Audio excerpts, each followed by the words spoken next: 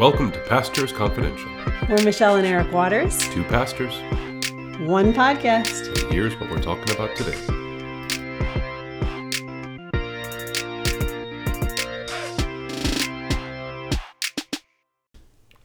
Good morning Good morning. and Happy New Year. Happy New Year. My goodness. Yes, it's Happy New Year, but it's already like January 16th.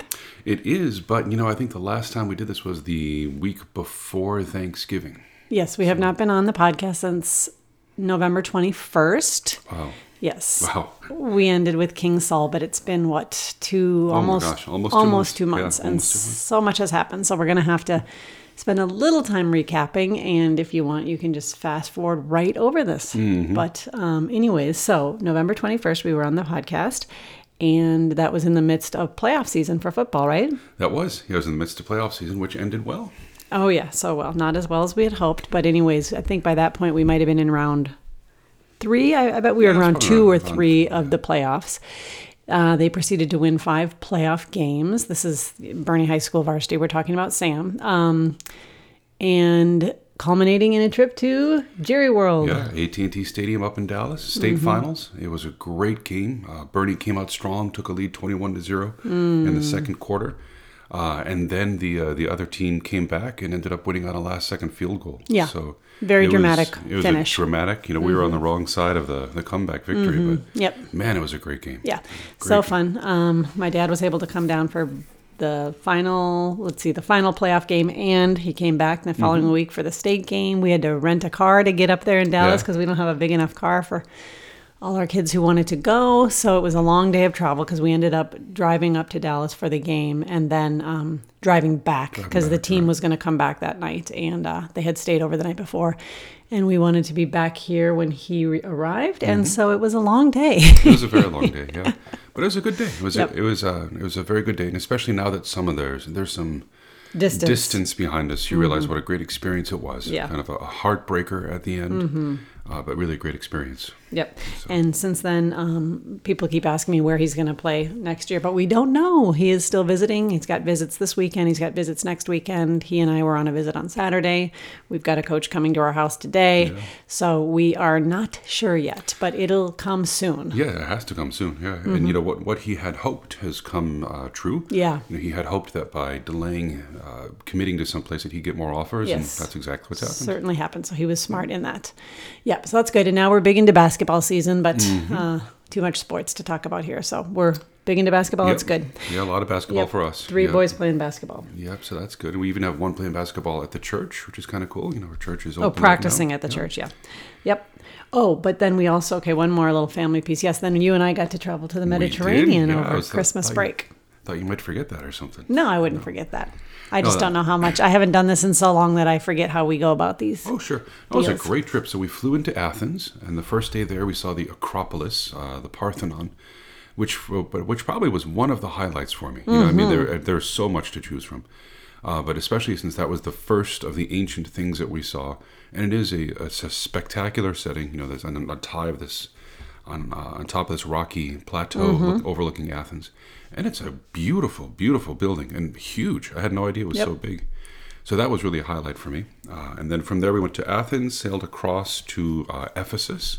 Yes. Which was great. Amazing. Because we saw a lot of things that had to do with the life of Paul. Like the theater where, a riot broke out and got a great picture of us in front of the Library of Celsus, which is nice. Yep. Ephesus was amazing. Yes. Everybody told us if you can ever get there, go there. And that was good advice. And then from Ephesus, we sailed down to Crete, as I remember, right? Chania. Kanya, yep. Kanya, yeah. And that was Cute nice. Little town. Oh, totally cute town. Now, we got there, I think, on New Year's Day. So, Oh, true. we pulled into town at like 10 o'clock New Year's Day, and everybody had been up until like 3 o'clock the night before. So it was kind of a quiet town when we got there. But it was really cute. Yeah, I mean, ancient, like a little European. It looks like a little European village, with the cobblestone streets and the apartments right up on the sides. These narrow, twisty alleyways and stuff. Really pretty. And then we had a day at sea. Landed in Sicily, which was kind of interesting. We got to see Messina. Got to see Scylla and Charybdis, the famous whirlpool and siren rock from Homer's Odyssey. And we went to Naples, where you went shopping, I think, right? Well, no, I just did a little Naples. Yes, I mean it was more like a shopping and house, like tour. It was very cute to see Naples and, do the pizza thing and everything. Because, yes, what did you do?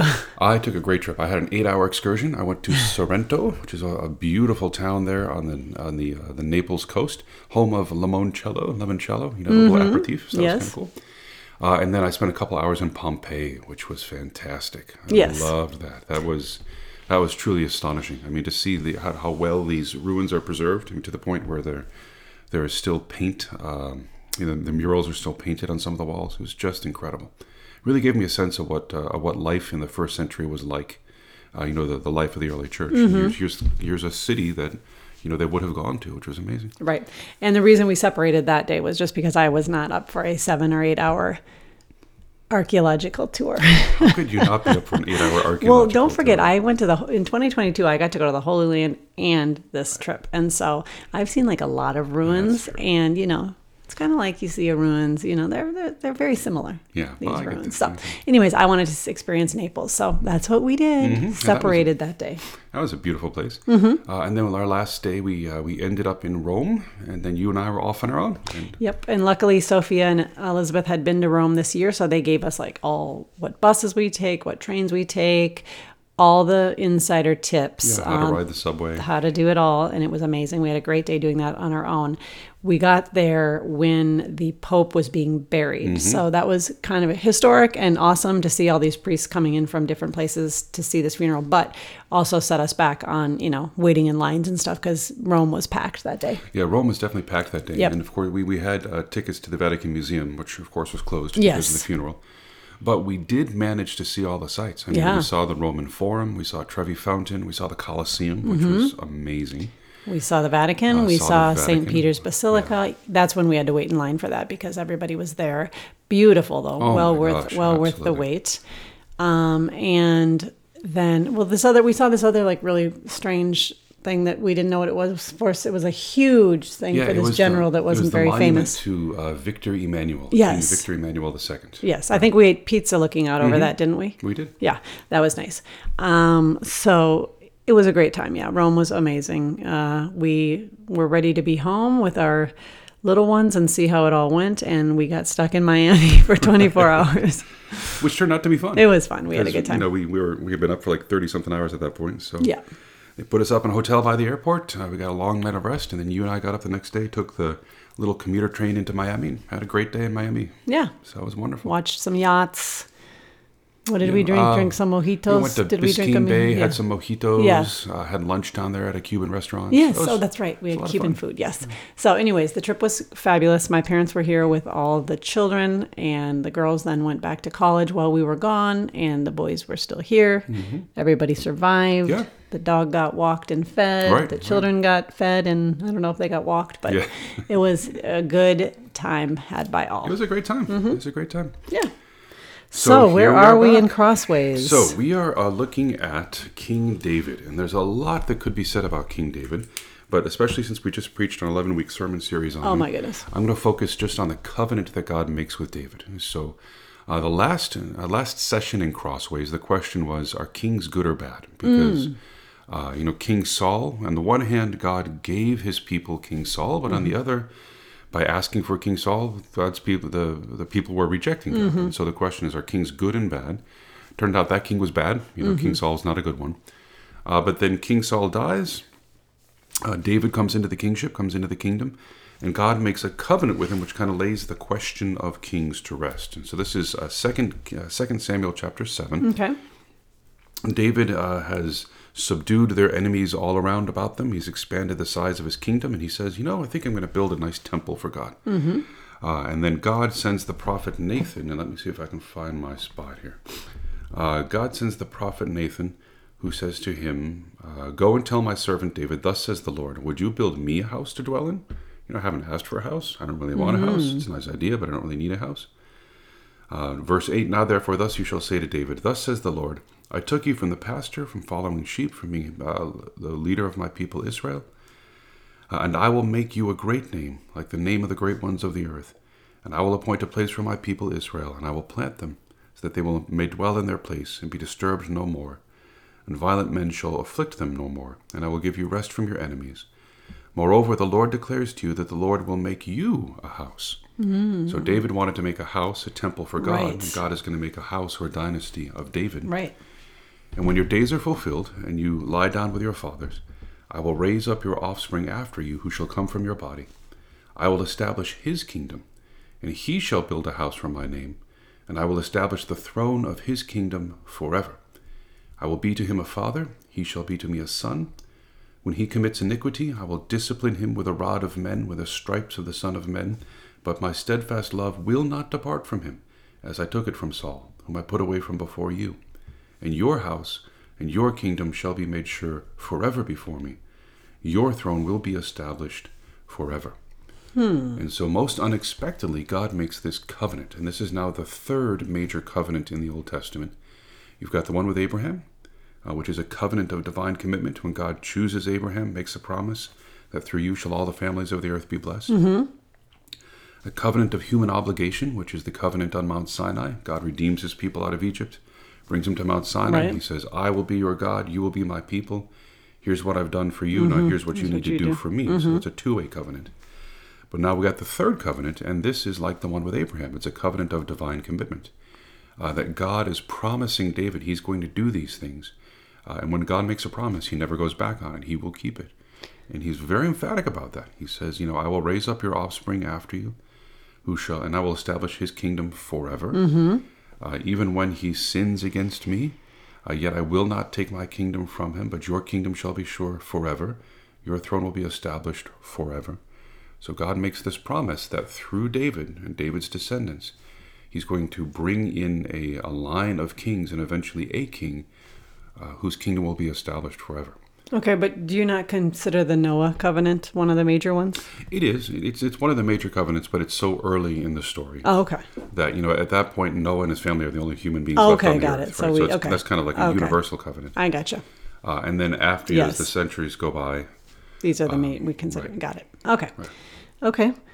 So then this becomes a major driver for the rest of the Old Testament, that God makes this promise to King David that through him, his kingdom, his family will establish a kingdom for forever and ever and ever. Right, and Jesus will come from him. Exactly. And Yeah. of course, we know that Jesus is the ultimate fulfillment of this. But you know the way the Old Testament works, and so there's always drama. God makes a great promise to David, and almost immediately, then David kind of throws a monkey wrench in the plan. With his sin with Bathsheba. And it starts, again, we've looked at this in some detail, so we won't go through We great definitely detail. have. But it just starts, this is chapter 11, verse 1. In the spring of the year, the time when kings go out to battle, David sent Joab, his general, and his servants with him. And so it starts on kind of a sour note. David, who has been doing everything right up to this part, to the point where he's trusted God to deliver him from Saul. He refuses to raise a hand against Saul. He's done everything right.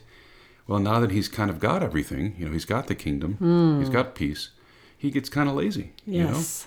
And that's never a good thing. So David Affluence can be a major problem. Yeah. Yes. Yeah. So David is at Spiritually- home when he shouldn't be. David is doing things he shouldn't be. He's looking at women he shouldn't be. And bad things happen. Bad things happen. But as bad as it is, he takes Bathsheba to be his own, and then when she gets pregnant, he arranges to have her husband murdered, and then marries Bathsheba to try to cover up his tracks. And he thinks he got away with it, but as it says, chapter 11, verse 27, but the thing that David had done displeased the Lord. Definitely. Right? God saw it. God knew. Yep. So God sends his prophet Nathan to convict David of sin. And then what we'll find out is how this covenant will play out. So God has just made a covenant with David to never, to never withdraw the kingdom from him forever. But David has done this horrible, horrible thing. Right. So what's going to happen? And so what will happen is that as David has done to others, so it is going to be done to David. And so the Lord says, I've got to find this now. Well, it said, you already read that he said he would punish the iniquity, even though he's made this covenant with them. He wouldn't be free from discipline.